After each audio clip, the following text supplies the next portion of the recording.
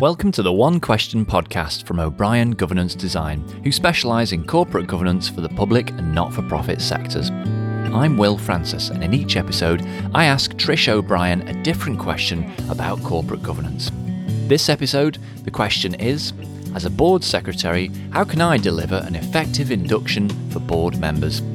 Hi Trish. Hi Will, how are you doing? I'm very good, thanks. So, in episode 1, we talked about external evaluation of public sector boards. What are we talking about today, Trish?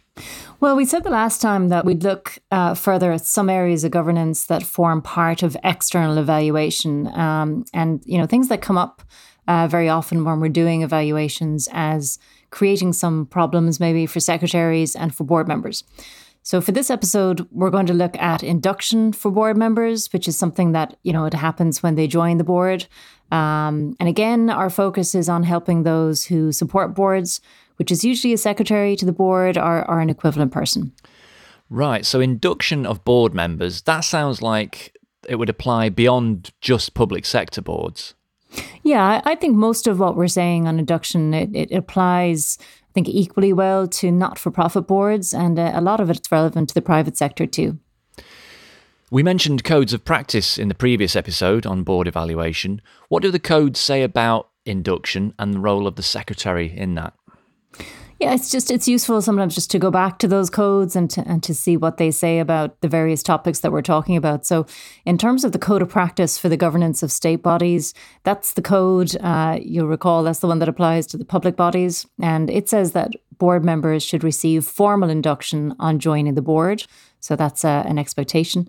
And it also says that under the direction of the chairperson, the responsibilities of the secretary of the board include facilitating induction, mentoring, and assisting with ongoing professional development as it's required. And we're going to look at professional development in the next episode, because I think that's something that is connected and relates to induction. Then for the charity sector, we've got the Charities Governance Code of the Charities Regulator. That's what applies in that sector. And it says that it's vital that new charity trustees receive a proper induction to the charity, and that a comprehensive induction program for new charity trustees needs to be put in place. Just one thing to mention, I suppose, is that we use the term secretary. We've been in these podcasts, we've been saying that as kind of a shorthand, as it were, but just to acknowledge that in a lot of charities and smaller organizations, it could be the responsibilities of that secretary could actually be shared amongst a number of people. I see, right. That's good to know. And before we get into the real nuts and bolts of induction, just tell me, why is that part of the process so important? Why does it really matter? So, the purpose of induction essentially is to help board members to fulfill their roles and their responsibilities. But I think it's setting a tone, really. It's the first introduction that a board member has to an organization. They've been asked to carry out an important role. They have significant responsibilities. And I think the induction is the time whereby the organization first gets to engage with that board member, to tell them what's important, to talk to them about maybe any concerns they have about the role. And I think if it's done well, it can set the stage for what happens afterwards. I can imagine that there's not really a one-size-fits-all approach to that. Board members will come to that role with a range of different experiences and will need different levels of support during that induction, right? So yeah, I think it's important in any interaction with board members to be aware that they're coming to a board with different expertise. That's why they're on the board. And you could have, for instance, you could have members with direct experience in terms of what the organization does. So if the organization's involved in education, the member might be a learner, or if the organization is maybe in something like health related, it could be someone who's got experience of the condition that the organization is working to support. So you have these, often have members of boards who directly are experiencing what the organization does, and that's very important. So that's one type of member. You've got others who are maybe have experience of being on other boards. They're very useful members too. They they're the ones in particular who will hopefully help to keep the board on track in terms of looking at things strategically, and they'll keep things right in terms of the corporate governance and financial accountability. And then increasingly, boards also have these members with kind of specialist expertise. So maybe someone from a legal or HR background that can contribute to their knowledge to the board. So they're coming from different perspectives, but overall, what do they need to be able to do as board members? Well, if we go back to our trusted code of practice for the governance of state bodies and the Charities Governance Code, we take those as our reference points for the public sector and for the not-for-profit sector. I think you can actually break down the role of boards into three main categories. I think number one, they're providing strategic direction to the organization. That's what a board is doing. Second thing is that the board is accountable for the organization, and that's corporate governance accountability, including financial accountability. And then I think the third thing they're doing is that they're fulfilling stakeholder responsibilities. So presumably those roles will influence what you cover in induction. Well, I think they should. As we said, there are different types of board members with different experience. It's rare, it's not unheard of, but it's rare maybe to have a board member who's got expertise in all three areas that we're talking about: strategy, corporate and financial governance, fulfilling stakeholder responsibilities. I think what you're doing initially through induction is to start building expertise across the three areas so that board members can contribute as equally as possible to board discussions and to decision making. And can you tell us a bit more about each of these three categories of board responsibility? Right. Well, if we take the first one is around providing strategic direction to the organization. I think, this is just hugely important. Like the purpose of a board is really to provide oversight to an organization and to give it the benefits of the board members' objectivity and knowledge through strategic direction. And sometimes this can get lost and boards can kind of stray into operational matters. But providing strategic direction is a hugely important part of the role of the board. And they do that, primarily, and first off, I guess, through a strategic plan, contributing to that. And then they're kind of there to continuously monitor activities that influence the implementation of that strategic plan. And they work with the executive of the organization to do that. So that's the first thing, providing strategic direction. The second thing is the part of accountability, and that's in relation to corporate governance, including financial accountability. The board has obviously a critical role in terms of that, and we know what happens when things go wrong on that. And areas of accountability include things like, financial reporting, internal controls, risk management, code of conduct, things like that. The board is fulfilling those accountability roles on behalf of the organization. And in doing that, it has to be able to satisfy external stakeholders. And that could be, it could be funders, it could be regulators, it could be, benefactors of what the organization does. So accountability, being accountable to others internally and externally. And then the third one is around this kind of what I've phrased as fulfilling stakeholder responsibilities. And, that could be a range of things. It could be, boards often have these kind of high-level responsibilities for reporting to a government department or funding body or a regulator, and that might need that kind of formality of board engagement.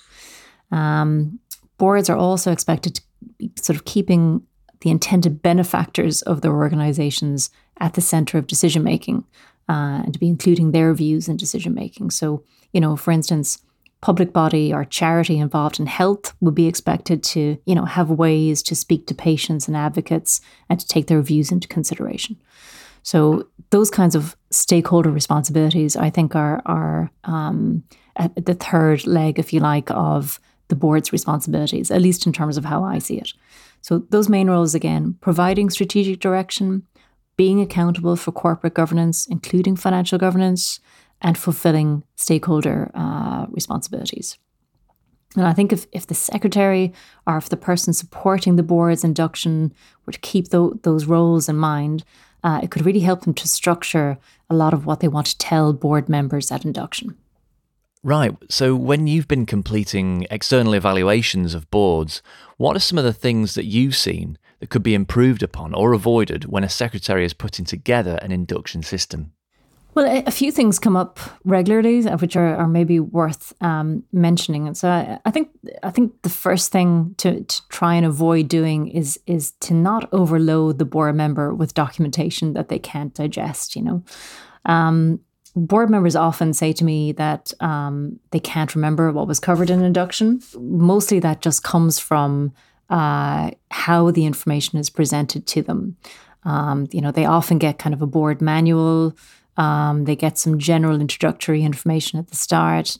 It's all good and valid. But I think if the information they're given, again, could be organized, more sort of around those roles, the kind of categories that we've talked about, are some other type of categorization, that would work for the organization. But just trying to help the board member to orientate themselves around that information and to connect it with their responsibilities.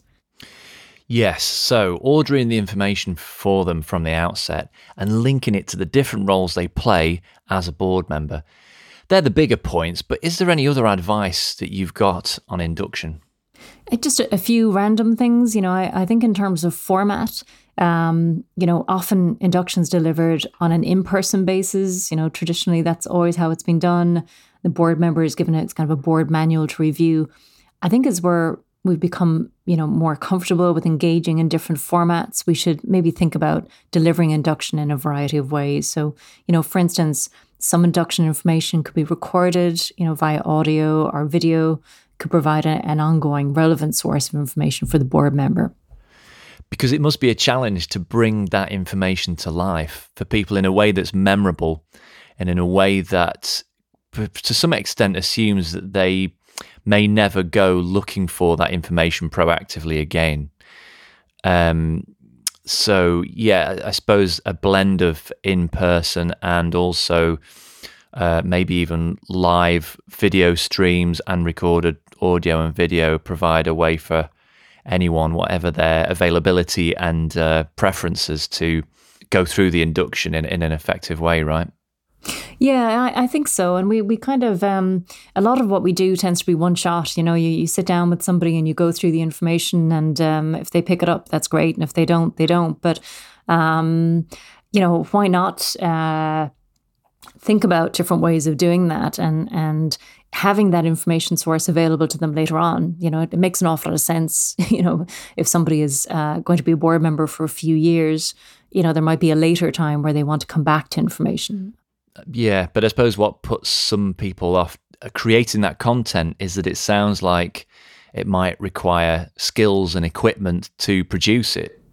Yeah, I think that's true, and that can be off-putting, and I've been put off myself in terms of some of those things. But it's like anything. I think once you start to get some experience of doing things and look into it, then you realize that there's some easy options. I mean, one thing we've done recently is just to record a narrative over PowerPoint slides. And you can do that straight from your laptop by just pressing the record button on PowerPoint. It's really straightforward.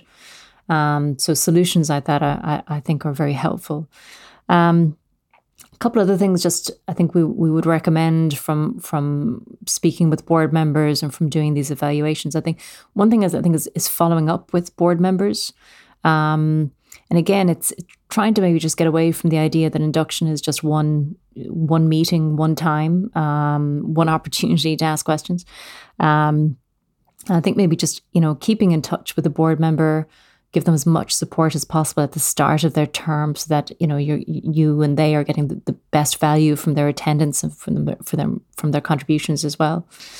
And I think, just extending your thinking on induction into at least the first meeting, and encouraging the chair, this is very important to be working with the chair on this, but also encouraging the chair to ask board members, to ask questions, and to identify gaps in their knowledge, and to try and sort of get to grips with things as early as possible. But just encouraging that open conversation and again, acknowledging that not everybody is going to know everything. That's just not feasible.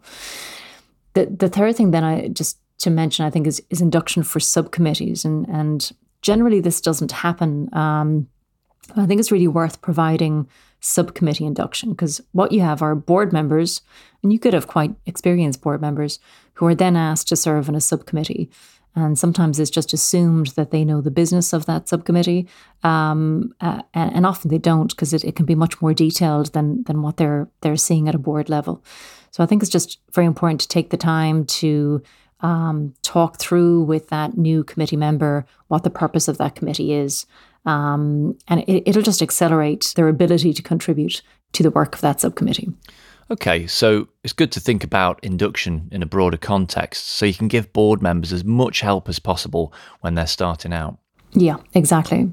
Now, you mentioned that we're going to be talking about professional development for board members in the next podcast. Would you say there's a natural connection between induction and professional development? Well, I think professional development can be looked at as kind of a continuation on from induction. It's, so you've got induction is really trying to support the board member at the start to fulfill their roles. I think professional development is then, how their knowledge and skills are developed further as they progress in their roles as board members. And as discussed in the next episode, I think a similar approach to planning for induction could be used when planning for professional development. That's great. I look forward to talking to you about that in our next episode. Great. Thank you, Will.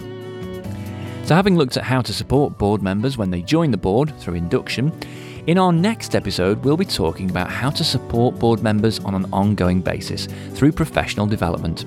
I hope you'll join us. And don't forget, you can find out more and access resources, templates, and the one question guides at o'briengd.ie. Thanks for listening.